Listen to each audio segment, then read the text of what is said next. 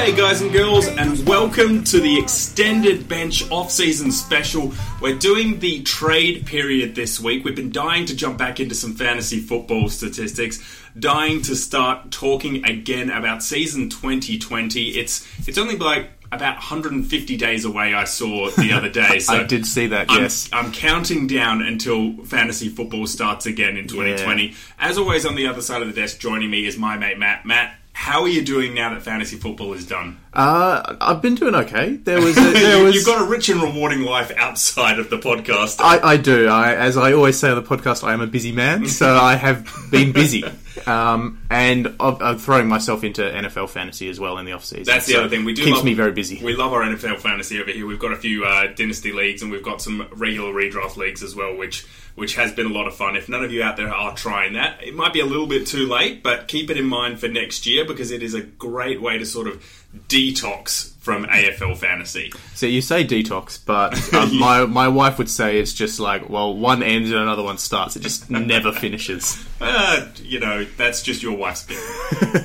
On that note, we're going to move straight into the trade. So there was a lot of... I'll rephrase that. There was some action during the trade period this year.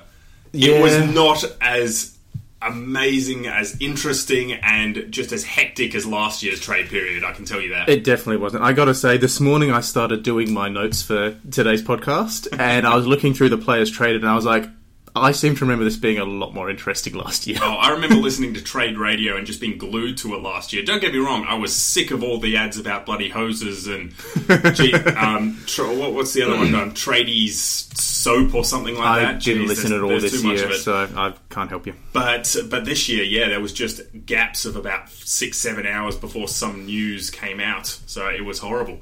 Okay, we're going to dive straight into the trades in reverse order. The first up, or the last up I should say, James Aish going to Fremantle from Collingwood. So there was a little bit of a pick swap on the back end there as well. Yep. But Aish made his way to the Dockers. Now, don't get me wrong, I think that Aish will improve his numbers because realistically he barely played at Collingwood this year. 13 games this year for an average of 66.9 and a high score of 96. Actually, more games than he played the last 2 years. So last year, Collingwood did have less people injured. Obviously, Scharenberg played most of the year last year before he went down with his ACL, and they have a lot of defenders similar to Aish. So he didn't really have a spot in the best 22. For me, he's definitely best 22 at Fremantle if he's fit. Because they want some maturity around that back line a little bit as well, and maybe coming off the half-back flank or onto a wing. Yeah, I think he's probably best 22, but I'm hesitant to say that he will improve that much. Like, at most, he's going to go low 70s and be a back-end draft guy. He's not going to push his average up by 10 plus points. Same. I mean, the only, disclaimer is if they decide to play him on a wing and replace one of Hill or Langdon with him, he could see a bit of an uptick there. But if they're playing him off halfback, Freo have actually got a lot of halfbacks. They do. And it's actually not Nathan their worst Wilson part of the ground. There, and Luke Ryan as well. There's quite a lot of that sort of player. But if they play Connor Blakely, you can tell it's the off season because I can't remember players off my own name, off my own team. So Blakely. So they've got a few halfbacks. So if he slots into the halfback role, I think he's probably he'll increase a little bit, but he'll stay pretty stable. It's if they play him on a wing that he might have some relevance, but only in deep drafts, I'd say. Exactly. Deeper draft league player. Don't stress about him in AFL Fantasy Classic. Yeah. And I'd say he's... trade for Freo, though. I like I like it for Freo. I think even deep drafts, he's probably a waiver pickup. I wouldn't actually be drafting him off the get-go. No, absolutely not. Aiden Bonner to North Melbourne. So I thought this was a great pickup for North Melbourne. He was a very early draft pick. He was in the low 10s, I believe. He was pick 10 maybe? Pick 10, pick 11, something like that. And he had a lot of promise. Maybe GWS jumped a little bit too early on him, but they got him for basically a future third-round selection. That's just money for Jam, and I think... He won't slot straight into the best 22 because they've got depth players like Paul Ahern, I like him more Luke than Davies-Uniacke. I do as well, but I think there'll be a little bit of a fight for spots. I reckon he's ahead of both of those guys because he's more versatile. All right, I get that. He can play more forward. He can play... He's more of a natural forward. Half-forward flank with bursts through the midfield. And I think he's more of an X factor than either of those guys. Yeah. So LDU's in inside mid. If he's not playing inside mid, I think he's pretty much not in the team. Ahern can play halfback a little bit. We saw towards the back end of the season, but he was in and out of the side all year. So I'd reckon Bonner's probably ahead of both of them, but I'd be tempering expectations because he hasn't played a lot to date, and he has had 2 knee recos as an underages. So keeper league pickup for sure. Oh, absolutely. In your redrafts, not redrafts, in your top-up drafts for keeper leagues, he needs to go somewhere. Yep. And he's going to be a solid pickup for the future, I think. Yeah. And I think next year might not be his year. Yeah. But once those older mids for North start to move on, so your Higgins, who's the other one I'm forgetting? This is going to be a long podcast. Ben Cunnington, is that who you're thinking This is going to be a long podcast, isn't it? We've got a few players to get through, mate. Zeebel's on the older end of the spectrum. They need to start moving some new players through the midfield. Yeah, he can really bring that inside grunt, big body, X factor. So I love him for keeper leagues. Although it isn't North. Yeah. So redraft leagues, no. Keeper leagues, yes. And definitely, depending on his price, keep an eye on him in Classic, because he only played 2 games this year for an average of 49. Yeah, he's the one guy who I did actually look at his... actually. Yeah, he's the one guy I did actually look at his price today. He was low 300, so he'll be just... He'll be similar, so he will be cheap, and if he's looking really good in the preseason comp, he could be someone to bring in at the start for a quick price grab. And currently a DPP as well. Yeah, really forward centre. And that he'll retain that as well, because he did play up forward a little bit for the Giants. Josh Jenkins to Geelong. This is just a no fantasy for me. I don't care about it. Maybe in the deepest of deep draft leagues, because Geelong are going to get some football up there. And Tom Hawkins is a good foil for him. He's not going to get the best defender. But he is not a classic fantasy guy. No. He is a deep league guy. That's a deep draft guy. The one proviso that might make him slightly interesting is if he is the backup ruckman. That's the for Geelong's atrocious ruck situation. He will be. He absolutely will be. So if he gets some minutes through the midfield as a result of that, that'll give him a bit of a boost to his score, which might make him F4 or F5 startable in your deeper leagues. Yep. That's the only relevance I can see him having. No worries there. I agree with that. Great trade for Geelong, though. They needed a second forward, a second big body down there. Dan Butler off to St Kilda.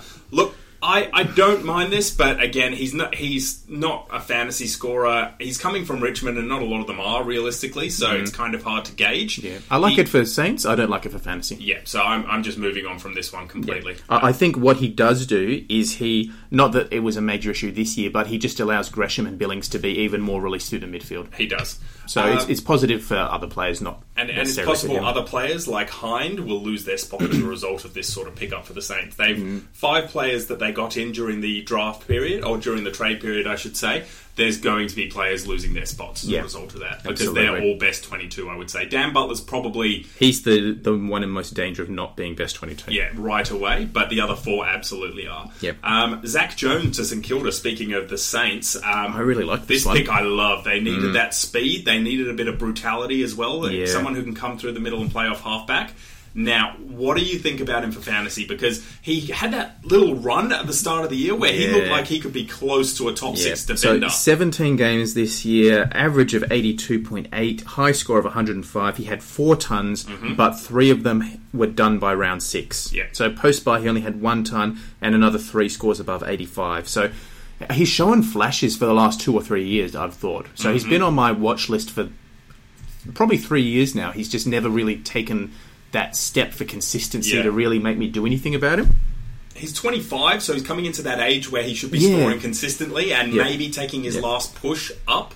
So in terms of average score, I think at Sydney he wasn't getting the midfield minutes. No. Like, he had bursts through the midfield, and some of them were long bursts, but he wasn't a regular midfield player. I think at the Saints he will be. At the very least, he'll be wing. Yep. Because they need that, like you said, they need that outside run. Absolutely. They need that mongrel, that brutality inside the contest as well. So he's... Look, if he has DPP status again this year, because he did play a fair bit in the midfield towards the end of the year, if he's a defender again this year, I don't mind it. In draft leagues, you're going to have to bring him up your rankings a little bit because he's playing at a more fantasy-friendly team for him. Yeah. In a more fantasy-friendly role, I would imagine. So he went at 82.8 this year. I could quite easily see him pushing that up to just under 90. Yeah, just 85 to 88 maybe, somewhere around that margin, which is incredibly solid for a defender. He's probably priced a little bit too high in AFL Classic. Yeah, I wouldn't look at him in salary, but... Yeah, salary cap leagues, of course. But drafts, I would as a sort of mid to late speculative pick. He's someone that... He might not always be a starter midfielder for you if he's only a midfielder, but he's someone you can rotate off the bench. If he's only a midfielder, I don't have much interest in him, to be honest, because midfielders who can average between 90 and 100 are quite more easily found. Yeah, he's a JLT watch list for me. Exactly. So the next trade was Tommy Cutler to Essendon. And not really too many bites for me here. Look, he's going to be a depth player. I don't know. 3 games, average of 80.3, high score of 90. Last year he played 18 games and he averaged 84.7 with limited opportunities and unclear role in and out of the side. Look, don't get me wrong, there's no doubting the fact that when he is on the park, when he is playing, he is a good fantasy scorer. Where do you see him coming into this side if their best 22 is available? If they've got injuries, yes. I see him being like their one tall midfielder. No, they've actually got... So Who have they got as a tall midfielder? I think that Langford would be ahead of him in terms of tall midfielders because they seem to like him for some reason. I don't know why. But towards the end of the year, Langford was playing forward. He wasn't playing mid. The other thing is, Devon Smith comes back into that side. Not a tall midfielder? No, not a tall mid. Don't get me wrong. But I can guarantee you that Essendon will not be playing Tom Cutler ahead of Devon Smith, Heppel, Parrish...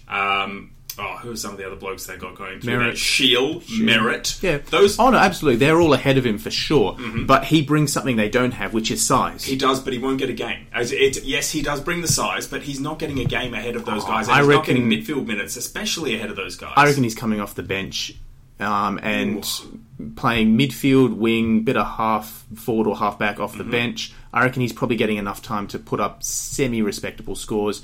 I don't think he's going to be a league winner or a world beater, but there's enough interest for me to watch in the JLT. Okay. I mean, every player for me is a JLT watch player. Every single player out there. But at this stage, I'm a no on Tom Cutler. I think it's a good depth pickup for Essendon in case they get injuries.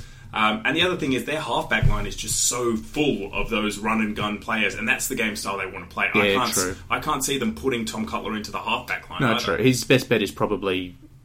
he needs a wing inside really. Mid-roll, and they've got so many midfielders. The next trade was Alex Keith to the Bulldogs. Is this just an obvious straight-up no key defenders? We don't care about key defenders here? Pretty much. Yeah. So he had a bit of a role earlier this year where he was doing a bit of intercepting. That Tommy D role. If he gets on a roll at some point for the Bullies, he could be a waiver wire pickup, but other than that, no, not interested. Waiver wire for deep draft leagues at best for me. Yep. Key defenders we don't really care about too much here for fantasy. Although, in saying that, great trade for the Bulldogs. This was the sort of player they needed. Absolutely, yeah. Bulldogs cleaned up at the trade period, to be honest. They really delivered on the things that they needed. Yeah. Josh Bruce to the Bulldogs. Speaking of the doggies, again, not interested. No for me, not interested at all. Even less interested than Keith. Yeah, so because Keith at least will get some +6s in the back line. Yeah. Josh Bruce, no. Key Bruce forwards. Played 22 games this year. He only had 5 scores above 75. Yeah, unless they're the top echelon of key forwards, they're just not useful at all for fantasy footy. Yeah. Andrew Phillips to Essendon. This is, again, a no from me. He's a depth pickup in case Bell Chambers is injured. I could understand if people were interested based on his scores this year, because his scores were 4 of his 5 games this year, he scored above 77. As like a very deep ruckman in draft, that's pretty good. But he's the backup for Bell Chambers. He's not going to play unless Bell Chambers gets injured. I should say when Bell Chambers gets injured. Exactly. But even then... This is the only year that I've seen him do anything that remotely resembles being an AFL-grade ruckman. There was one game a couple of years ago where I streamed him for a match, and it was legitimately the worst game I have ever seen a ruckman play. Did he score under 10 in that It was match? Abysmal. The bit that stuck out for me was a ruck contest, him against the other ruckman. I can't remember who won it, but the ball... dropped down at Phillips's feet, literally at his feet, and he stood there and looked at it, didn't move, and a midfielder ran past, picked it up and ran off, and he still did not move. So I'm just... There's no interest for me whatsoever. All right. I love that assessment. That's fantastic. Look, the only way I would even be remotely interested in Andrew Phillips from any point of view is if Bell Chambers goes down early with a season long or a handcuff him to Bell Chambers. But realistically, if you're relying on Bell Chambers as your ruckman, you've got bigger problems. You've got much bigger problems. So yeah, no from me as well. Speaking of ruckman and likely knows, Mark Pitney to the Blues. High score of 59 in his career. Yeah. Well, Mark Pitney, I don't think has ever played as solo ruckman. He's come in to be the second ruckman to either Big Boy Ben McAvoy or Segler. Yep. So I don't think he's ever played as the number one ruck. If Cruiser gets an injury, when Cruiser gets an injury, he's not a bad waiver option in deep draft leagues. But do not draft him. Yep, absolutely. At the start of the year. Having said that, surely there must have been some reason that Hawthorn kept him around as long as they did. Yeah. Yeah, true. Because he was on their list for ages. Well, ruckmen in general stay on lists for a long time because it takes a long time for them to develop into their bodies and get to that AFL level. Like, there's very few ruckmen like Grundy or Gawn or, I think there's a kid that's coming up in the draft this year called... English? Not English. Tim English. Jackson? Luke Jackson, who is going to be an absolute gun and is a very realistic chance to play as the second ruckman in AFL teams in his first year, which would be incredibly rare. Yeah. Not first ruckman, but as a backup ruck and forward, that's definitely a possibility. Absolutely. Okay, maybe fantasy relevant-ish for drafts at least. Brad Hill to the Saints. Yeah, I like this for the Saints. It's a great pick for the Saints. Don't they? Again, adding exactly what they need: some outside run and some real skill. Quality as well, delivering it elite inside 50. user, 22 games, average of 88.7, a high score of 129. He had 7 tons this year, and 4 of those were above 111, and a further 5 games above 90. So, no for salary cap, because he'll be priced more or less what he's I think he's going to average about 90-ish. Somewhere around about... You see a slight increase for him. Maybe a slight increase, maybe 90 to 94, somewhere around about that mark. But... It's not going to be a huge increase. He's not going to average 100 this year. No, I see the same thing. Not much upside. He should stay pretty stable score-wise. There might be a few points jump because he's got that enthusiasm of a new club to impress and he's in a new city again. So that first year jump maybe, but... I think that it's not going to be massive. And in draft leagues, look, he's a great back-end pickup in your deeper leagues because... Again, he's not going to be averaging 95 plus. If you're playing him as like your 4th or 5th midfielder, you're going to be pretty happy. Yeah, not too bad at all. Calamar Chi to Brisbane. Brisbane keep picking up these guys from Gold Coast. So they did Jared Lyons, obviously, and that was smashing it out of the park. Or Gold Coast just shitting the bed because that was the worst drop that I've seen in a very long time. Yeah. Calamar Chi, what do you reckon? He played 1 game this year for 62. He played 14 games in each of the last 2 years.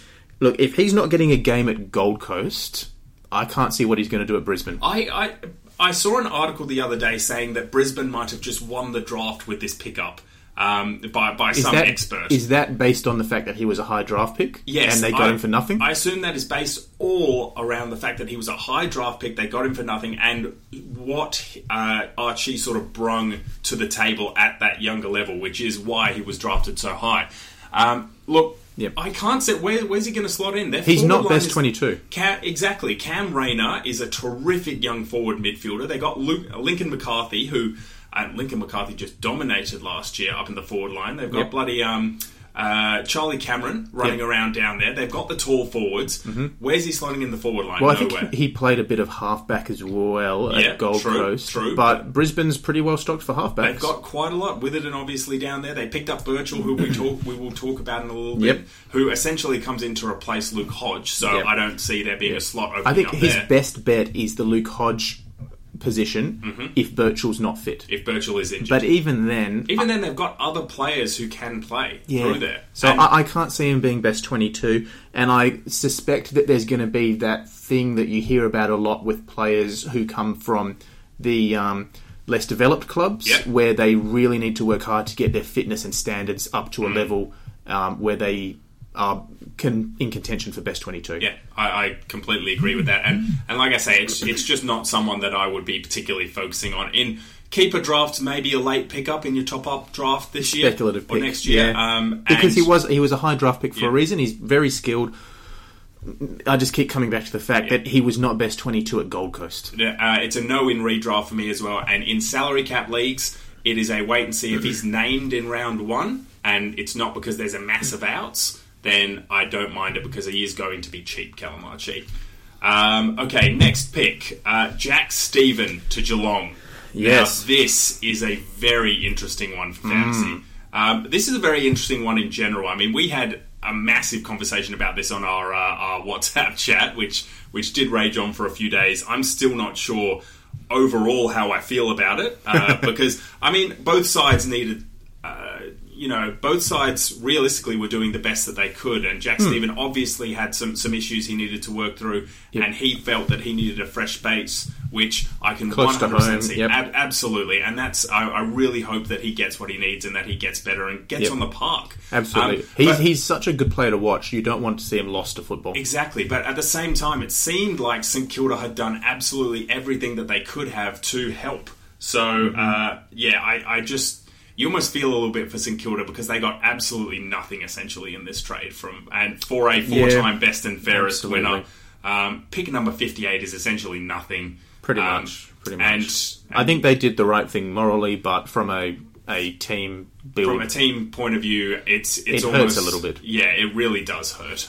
So where do we? If he is playing, if he gets his fitness back. I expect he will get back to the AFL standard fitness that he needs. I suspect he will be a forward next year. I am all aboard. I think he'll be essentially Tim Kelly. Yep. There is a Tim Kelly-sized hole in that Geelong team. Yep. Tim Kelly did go into the forward line a little bit this year, and I think that... Yeah, sorry, I should say he will be...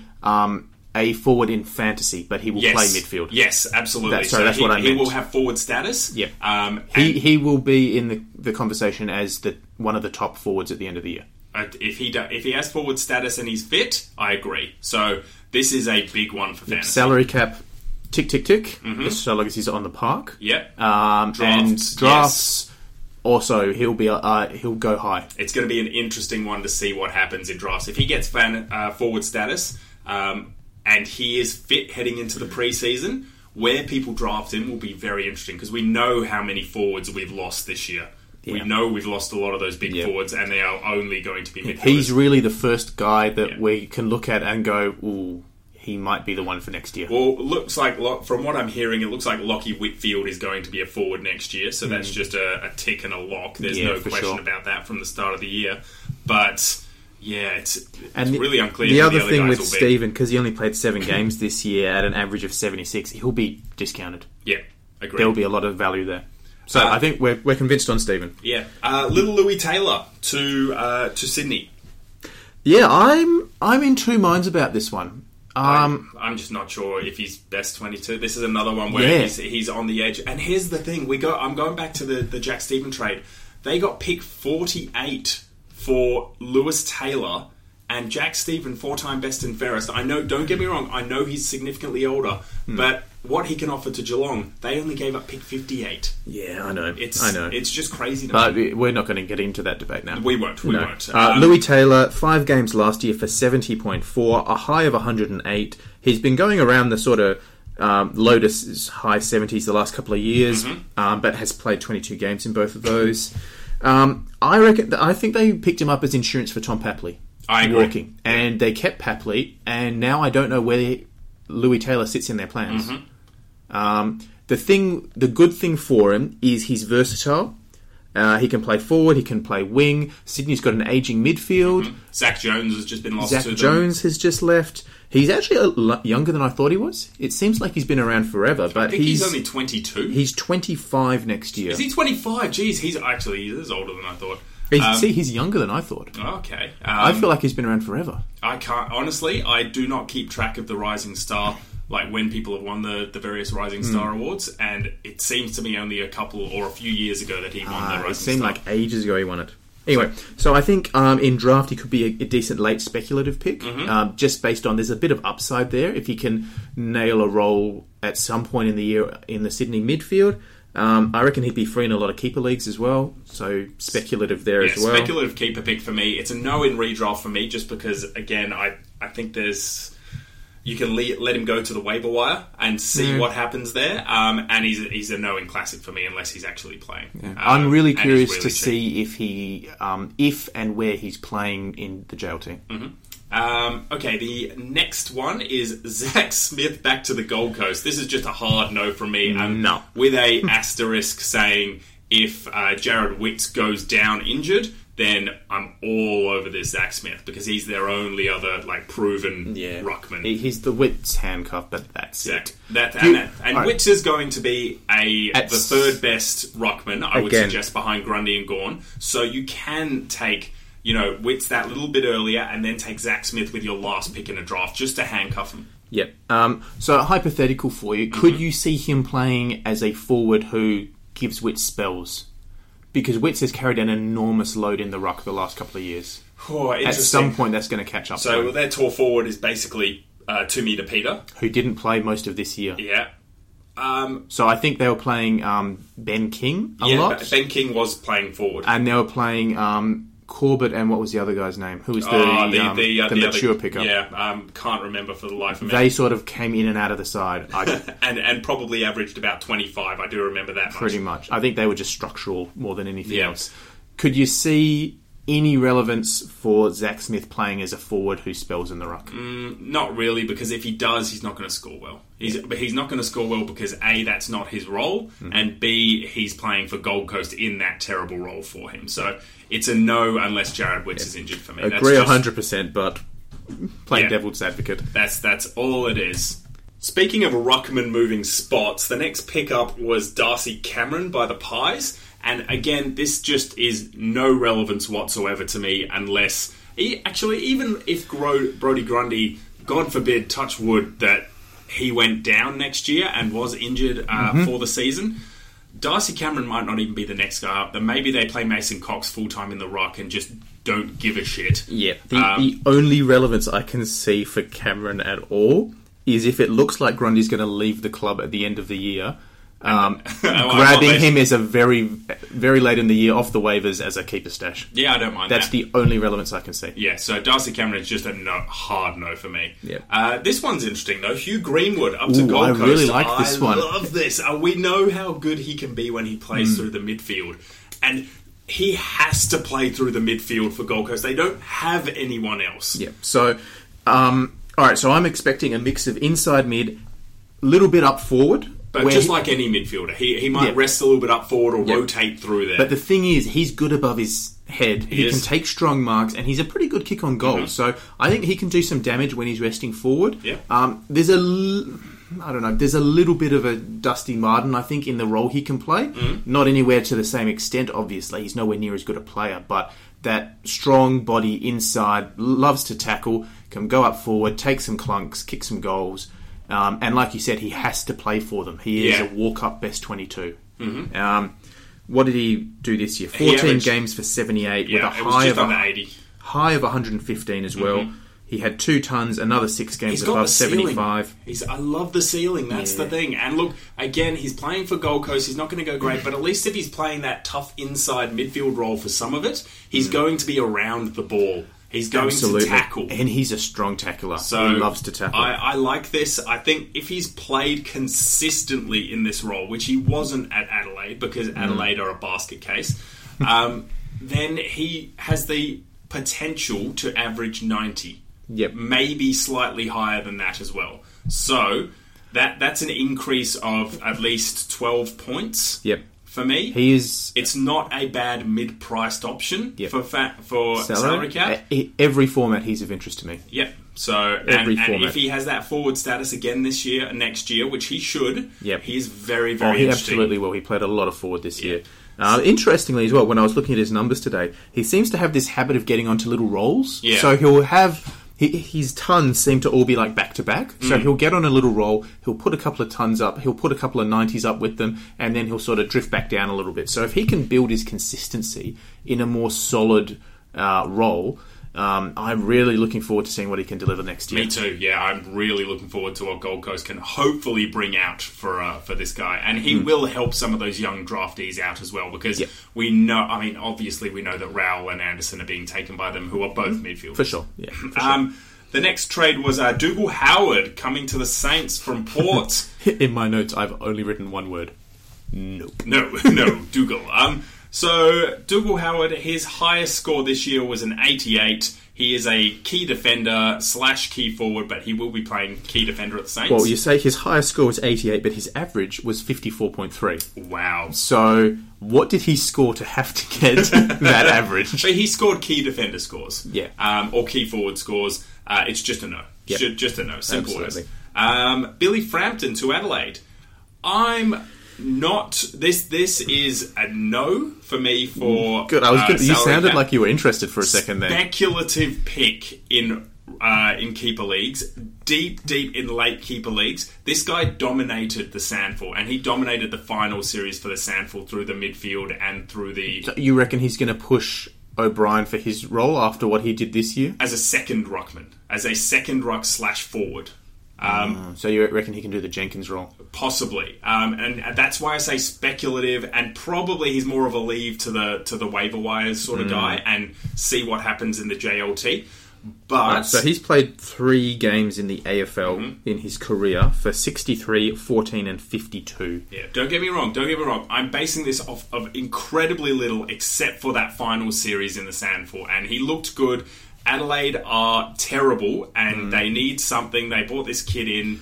Look, the only downside is the fact that Tex Walker is obviously still there, plus they've got Fogarty, who should be getting a game every single week unless he's injured next year. I'd be way more interested in Fogarty. Oh, 100%. But, look, again, I don't mind just looking at what he could bring to Adelaide next year. I'm not interested unless I see something unexpected in the JLT. Because for me, it's O'Brien, 100. Obviously, he's the ruckman next year, and they'll need someone to back up ruck. Tex Walker won't do it. I don't think Fogarty will do it. I think maybe Frampton might have a spot in the side, and we can see what happens from there. Yeah, maybe. We'll see. Sam Jacobs to GWS. Have you skipped Paddy Ryder? Have I? Yep. Not that we really need to talk about him much, but I think you have skipped Paddy Ryder. I have skipped Paddy Ryder, actually. 17 because games. He was part of the Dougal Howard trade, so I've got... all right, so... 17 games, average of 70.2, high of 91. He had 6 scores this year above 75, but he's past his... He's past his prime and he's playing with Marshall. If anything, this is the worst trade for AFL fantasy, possibly, of the trade period, because... I actually really like it for the Saints, because if they want to get someone to back Marshall up, Ryder is probably of the ruckmen who are moving around this off-season. He's the one that actually can play forward. He was definitely the best option. He was the best fit for them. The thing is, it is going to impact on Marshall. 100%. I would suggest you don't know which one is going to play which role, but one of them is going to be a forward that's spelling in the ruck, and it could genuinely be either one of them. Yeah. I think there's a solid chance that Marshall might play more up forward. Because the Saints have said that much. They've said that, they like Marshall playing as a forward. I hate that. It seems dumb because he was clearly the best young and up-and-coming ruckman this year. Yeah, how much of that is based on his fantasy scores versus what he was actually doing in the game? I watch Saints games quite regularly because obviously Marshall was playing. We had Billings playing as well, Hind and a couple of others who were fantasy relevant. Yeah. I watched it quite regularly, and Marshall held his own in each and every game. It wasn't just the fantasy. He got tap-outs. He got a decent amount to advantage. He tackled hard and he took marks and moved through the midfield as well. Yeah. Surely you just want him to improve on that and stay in that role. What you hear is that the Saints don't think that highly of his actual tap work, but, that's only going to come with practice. Yeah, and also there's very few, Scotty Lysett, players like that, Tom Bellchambers, there are number one ruckmen in the competition who are the most elite tap ruckmen in the world, but they offer something else or have offered something else. I really hope that Marshall stays the main ruck and Ryder is a forward who spells him, but I suspect you're right and it will be the other way. Yeah, I think unfortunately it will be. So we'll move on from that because it hurts me to talk about it a little. So Sammy Jacobs, GWS. I think is relevant in draft. It is if he's... look, if Mumford's playing in the same side, no. because Mumford can't play as a forward and neither can Jacobs. They are not playing Mumford over Jacobs. And surely they wouldn't play them both in the same side because that's just redundant and stupid. It doesn't work because they already have 3 good tall forwards. Yes, and neither of Jacobs and Mumford can play as a forward in their role. They're number one ruckmen who play 80 to 85% time in the ruck and then the rest of the time on the bench. Yeah, no, it'll be Jacobs and Mumford. If he doesn't retire, will just be the backup. So if that's the case, very interested. I'm really interested. Possibly interested even as my second ruck spot in salary cap leagues at the start because Jacobs will be cheap. Yep. What did he do? 5 games for 80.4 this year. Low average. Last year he went at 81.4 and the year before that at 99. He'll be discounted as a result of only playing 5 games. Yep. Don't mind that at all. I don't mind as well. So he will most probably be owned... Well, most probably. He might be owned still in keepers. Yep. I don't mind you putting feelers out to trade for him in keepers if the guy that owns him, or the girl that owns him, I should say, if the person that owns him is not somebody that really tracks what happens in the off-season. Because you could get a buy low there. Yeah, true. 100% agree with that. We'll move on to the next trade, which was John Patton to Hawthorn. This is just a no from me, I think. Look, he's always injured. If he is playing, and that's a big if he is playing, and he is the number 2 ruckman / power forward, I guess that is a fantasy-friendly role, and particularly at the Hawks, that could be handy. Yeah, it's not going to happen next year, though, because... what I suspect is that they'll keep trialling this McAvoy in defence thing and have him as the second ruckman and play Segler as the number 1. Yeah, that's interesting. That is I think that strategy is going to fall flat on its face. I think they'll try it to begin the year, though. They 100% will. Sorry, I disagree with you there. I don't think they will because they brought Sam Frost in for exactly that, to be a key defender and allow Sicily to free himself up a little bit. So good point. The McAvoy was an amazing stroke of genius once again by Alistair Clarkson. And I have to admit that even though it was against the Eagles, because it was the perfect positioning. It was perfect. No, that's a good point. I hadn't thought of that. So for me, the main interest is if he... I've lost my notes. If he plays the role as like the number 1 key target up forward, whether it might free up Mitch Lewis a little bit. Yep. Because I'm semi-interested in Mitch Lewis in a deeper draft. Yeah. Or a keeper. Don't mind that at all. Any bets to Carlton? Flat no from me. Nope. Across all formats. We move on. Don't get me wrong, this was a nice little homecoming. Weird, because, Eddie Betts seemed like... There must be something really wrong, rotten to the core at Adelaide for this sort of thing to happen, because he was just ingrained in that team, it seemed like, and he was a cult figure there, He's only scored higher than 75 3 times this year, and his yearly averages have been decreasing for the last 4 years. He's done from a fantasy perspective. The only danger is if he pushes somebody else out of the side. Fisher was playing a lot of forward pocket towards the end of this year. If Fisher's development is stunted because Betts comes back into the side, as a keeper owner, I'm going to be extremely frustrated. And also, just in general, that's kind of stupid. This move realistically does not make as much. A lot of people have likened it to the Luke Hodge trade, so bringing Luke Hodge into Brisbane to play as that experienced player in a back / forward line. But it's a completely different style of player. Eddie Betts brought that in to help fans get into the stadium. Exactly. And it's probably going to be really good from a cultural perspective. Agreed. He'll be a father figure for the young guys in that team. I agree, but that could be an assistant coaching type role, more so than a playing role, because I just feel like they should be playing their young players as much as they possibly can. I agree. All right, so the next trade, Ed Langdon to Melbourne. I like this. Don't get me wrong. Yeah, I really like it as well. I don't see a massive increase for Ed Langdon at all. He's been a solid guy for a few years now. Last year he went at 88.9. This year he went at 92.1. I reckon he'll have a similar increase, maybe 95. Maybe push up to 95. 95. His home ground will be the MCG. A lot of space there for him to run and use his tank. Yep. So once he gets used to his role on the wing, I reckon he could go 95. He's got a decent ceiling. He's got a really good ceiling. His what was his high this year? A couple of 118s. 218s this year. 8 tons this year. Yeah, it's not bad, to be honest. And again, so look for him to move up your draft order just that little bit. Yeah. I'm not sure what's going to happen with Melbourne this year either. This is the great unknown. A very interesting question because what influence does this have on Andrew Brayshaw? Everyone just says that. Oh, so I should say Angus Brayshaw. Everybody is saying that yes, he goes straight back into the inside midfield, but he was pushed out of the inside mid this year. But it was almost like, again, a lot of commentators were saying that he was pushed out because they moved him onto a wing role because they had no one and they felt he could play that role to some extent. I think it was a little bit of that, but I think it was also the fact that who was playing inside mid? Harms, Viney and Oliver. Yeah. None of them are wingmen. They're even less wingmen than Gus is. Yeah, exactly. So I don't know what's going to happen with Gus. It's going to be very, very interesting. I'm not backing in Angus Brayshaw from the start of next year. No, me neither. Yeah, I would want to see a couple of games Absolutely. at the very least. Next trade. Oh, pass in salary cap for Langdon as well. Yeah, I don't think we said. Me too. Sam Frost, pass all up, but this helps Sicily to no end. Yes, agreed. And Sicily can be a top 6 defender again next year. I can't believe I'm saying that, but he can with Sam Frost if they don't make him play as a key forward.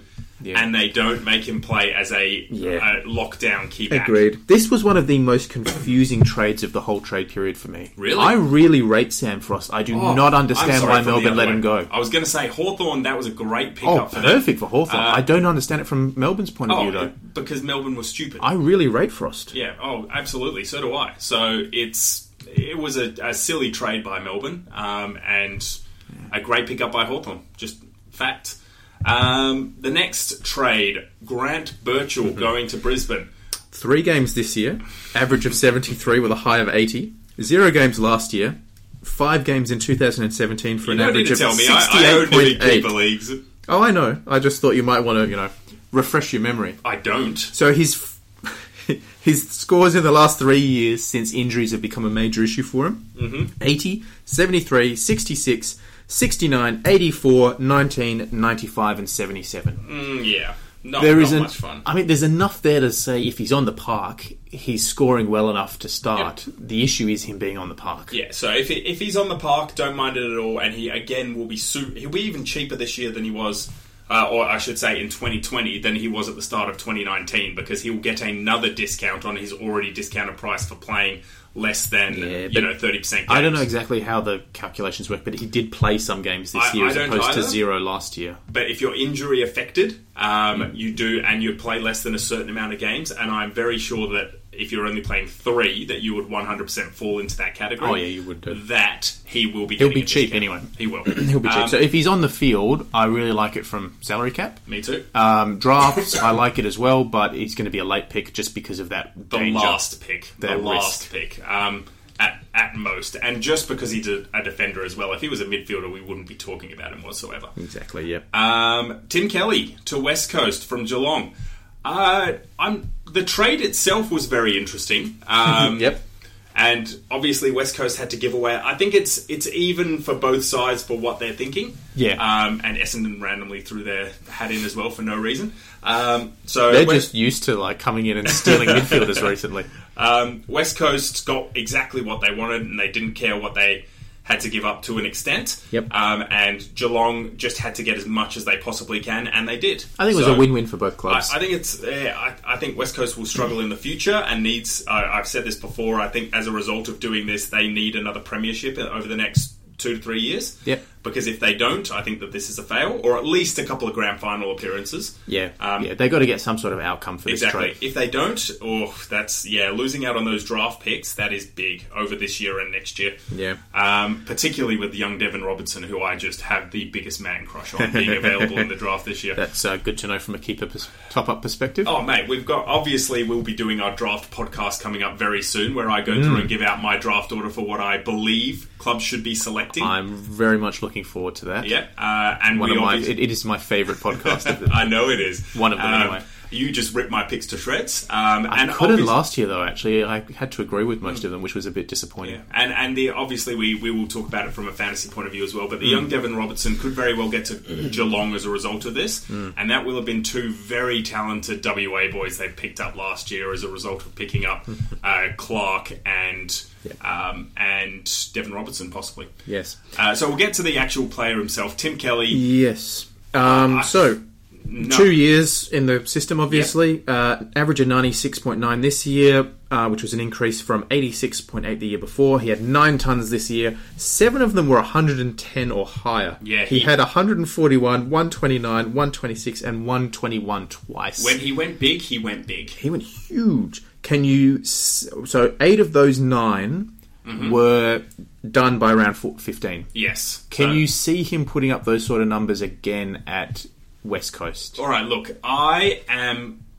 this is probably the most perplexing of all of the players that we've had to sort of analyse over this podcast. And the reason why is I'm not sure, A, how he fits into West Coast's structure, because they have now...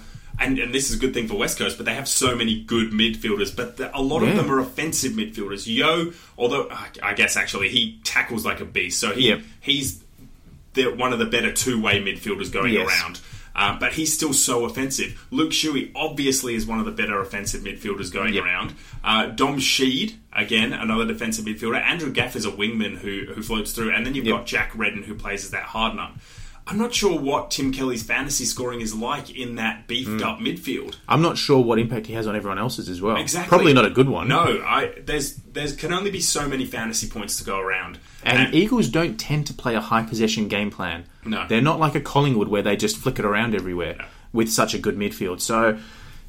yeah, I don't know. I don't think he increases his score. No, he absolutely does not increase. I don't even increase. know if he plateaus. I think he falls back. I think he might average 90 this year, around about 90. And he'll be a centre only this year. He loses the DPP. He is moving way back in my draft rankings for next year, unfortunately. And he is unless he's a forward, which he shouldn't be, he is nowhere near my considerations for salary cap leagues next year either. Yeah, wouldn't look having in salary. And in drafts, he's slipping back a fair bit as well. So from a football point of view, a pure football point of view, this was a great pickup by West Coast because he gives them an X factor that the midfield hasn't always had. The class and the silk and the skill. Exactly. He doesn't need a lot of possessions to impact the game, and I think that'll probably be what happens next year. Exactly. Now, there is a chance that he might play a little bit more up forward because he is that natural forward. So I don't get maybe like a 70-30 split, 70% midfield, 30, a little bit more through the forward line.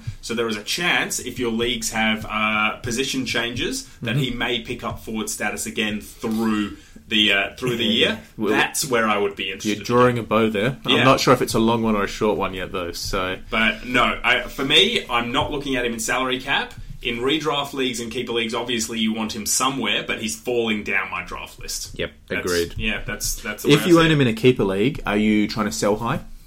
Yeah. I'd be strongly considering it. If someone is really keen on Tim Kelly, I would absolutely do that. There is no question that I would do that. Yeah, I would as well, I think. So, should we move on to the next trade? We should. Adam Tomlinson to Melbourne. This is another one I'm really confused about how to feel. I'm not keen on it, to be honest. He has averaged around about mid-70s, 77 and 74 over the last 2 years. To be honest, he's played a decent amount of games at those times, 22 and 22, and he played sort of as a wingman this year and last year too. This year for sure. I can't remember if he did last year or not. I think he might have played more halfback last year or defence, but still, he played a lot of wing time this year, which is the role Melbourne will want him in. I can't see him increasing too much. I think maybe he plateaus around about that. And high 70s, you reckon, for him? Yeah, and because could you see him go low 80s? Maybe, but he's a centre only. What's the point? True. Yeah, I just have no interest whatsoever really in Tomlinson. If he picks up defender status or forward status, maybe, but as a centre only, mid-70s, no. Just a no. I will end up settling on that as well, but I'm really confused by what to think about him and what I don't know what his role is going to be. GWS players moving to other teams always interest me a little bit because maybe that's what it is that's making me second guess it. Yeah, because everything you just said makes perfect sense, and yet there's a little bit of me that's like, ooh, but maybe. It's because GWS have been so stacked for so long that you think that, if they're moving someone on, he's just this good, but he hasn't had a real whack at it because they've got so many good players. That's probably what it is, yeah. It's probably not the case for this one, though. Who's next? We've got Cam Ellis-Yolman to Brisbane. I get this is another one that's a little bit confusing. So 10 games this year for 87.9, a high of 134, which I didn't realise he had that higher ceiling. He does have a decent ceiling, as long as he's played in the exact right role. If he's played as a inside midfielder, getting the ball out to someone, tackling as well, he can win the ball. A perfect segue. I think he competes with Lyon for a midfield spot, and I think Lyon has the inside running to start the year. Exactly. I don't think he's best 22 to start the year. No, either do I. He's come from a team that used to be quite packed and he couldn't get a game, into a team that is now packed and is going to be more packed with some of the young guys that are coming through. I can't see him getting a game. The issue that held him back at Adelaide is he didn't have a lot of pace, and that's what they decided they need. Yeah. He's kind of one-paced, inside ball. He does well with it. There's always a spot for that sort of player in the team, but they do have some good midfield. Obviously, they've got Lachie Neale, who is not a quick runner. They've got... but Neale, better than Ellis Yom. No question. Sorry, that's not what I was trying to Bear with draw. me here. Yeah. So there's Neale as a bit of a comparison. Neale's better. The one that is Lions, that's the direct comparison for me. They're both kind of one pace. They accumulate the ball. They're strong inside players. But Lions has the inside running because he's already in the team. And some of the games he's had this year were just spectacular. I agree. But Lions is the one who's most at risk, I think. Mm-hmm. Yeah, I agree with you. I don't know if he's best 22 heading straight into the year. He's depth to push for a flag, is what he is. He's about the 23rd or 24th player, which is unfortunately what he was at Adelaide for me. Yeah.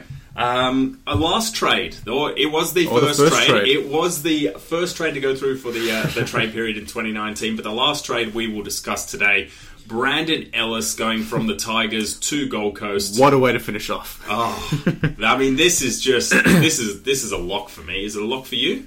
I want it to be, and when it first happened it was, but the more I think about it, the more I'm not really sure. Do you think he plays midfield or halfback? Halfback. Yeah. I think he plays halfback and helps distribute the ball a little bit. I mean, Harbrow is not young. He had a very solid year again this year, but he is not young and I think he's close to 32 or something like that, Jared Harbrow. And Ellis they've is got 26 to start next season. They've got the other bloke, Pierce Hanley, who also is over not 30. young, who's over 30. So I reckon he plays as a distributing halfback player, which means he's going to be around the defensive 50, which means he's going to get the ball for Gold Coast because that's where the ball's going to be. It is, but I mean, it'll be going in that often that they're not... At least next year, I don't see Gold Coast being in a position to, cleanly get it to their distributors. It'll be, the ball's here, get it and boot it. So unless he's the guy doing the booting... Which I can see. And also, there's going to be behind scored, obviously, against the Gold Coast. And I think either he takes the kickouts or he is that guy every single time that they do that little dinky kick to for a +6 in the back line. He could be the spot-up guy, because Harbrow takes a lot of their kickouts, and Lukosius took a lot of them as well towards the back end of the season and was a good distributor. So I think I don't think he increases his average much. I think going on what he's done in the past, he could increase his average to he averaged high 80s. 84.8 this year. Yeah. I reckon he plateaus at best. Yeah, 84.8. I think he could get up to higher 80s, so maybe closer to 88, 89. But that's the most he will do. So it's a no in salary cap because he's not going to increase enough. But he rises up my rankings just that little bit more as a defender in draft leagues. Just that little bit more. Could I interest you in him in keepers then? Yes, I am an owner. Yes, you could. So we'll talk trade after this. Okay. Absolutely, you could. Cool. So, of more interest to me is who takes his spot at Richmond. Jaden Short. Yeah, I think Jaden Short gets a little bit more of the ball for me, and that's it. So, because Ellis played a fair bit of wing this year, do you reckon they release Short onto the wing and somebody else comes into that halfback role? Could do. Maybe Camden McIntosh gets a bit more game time because he was out of the best 22 a little bit. Maybe... Or the other, Pickett might play that wing role? He could, Marley and Pickett should be getting regular games next year. I'd almost guarantee it if he's... he was that good in the grand final. They have to... He was for mine, he was Norm Smith medalist. He was... Don't get me wrong, Dusty was terrific, but he kicked a couple of goals by standing at the back and smartly. I will say smartly. I specifically remember one goal where he stood behind the guy by about 4 meters. If the defender and the ball bounced, if the defender picked it up, Dusty would have looked like an idiot. But it bounced right through the guy's legs. It's called game sense, Christian. And he does have it. Yeah. No sarcasm. He has some of the best game sense going around. Yeah. I will definitely talk trade with you on Brandon Ellis after this podcast. Very interesting. And on that note, we've come to the end of the trade, so we have come to the end of this podcast. Thank you all so much for joining us. If you ever have any questions, you can always reach us on Twitter at ExtendedBenchAU. Obviously, there is a long time off until your next drafts will be happening or until you have to think about salary cap leagues, but we are always in preseason. You should always be thinking preseason because there's always news coming out. And especially if you're in a keeper league, which is another reason why we try and push so hard for fantasy fans to join keeper leagues. I mean, for our league, for example, we have regular trade windows. The first one, we actually have one coming up very soon. It will be opening up after the draft period. So after the AFL draft. So, and having these little windows, where you can do trades all the way along, all the way through the off season, really keeps you interested and keeps, it keeps the chats alive on WhatsApp or Facebook Messenger. Yep. And it's just a great way to keep up with fantasy footy. Absolutely. And we will be doing a pre-AFL draft podcast, so keep an eye out for that one. Christian will be amazing us with his breadth of knowledge on the upcoming draft class. I've already done so much research on some of the youngsters. Excellent. It is just ridiculous. Excellent. I look forward to hopefully being able to pick apart your arguments. Yeah, you couldn't last year, but hopefully this year there's a few more things you can throw up. So yes, we'll look forward to that. We'll make sure to keep you all updated as to when we record that, so you can send in any questions or just if you're wondering who your team should or will pick up in the draft. So hopefully you enjoy your time off from fantasy footy, and we'll catch you next time for the Extended Bench podcast. Catch you.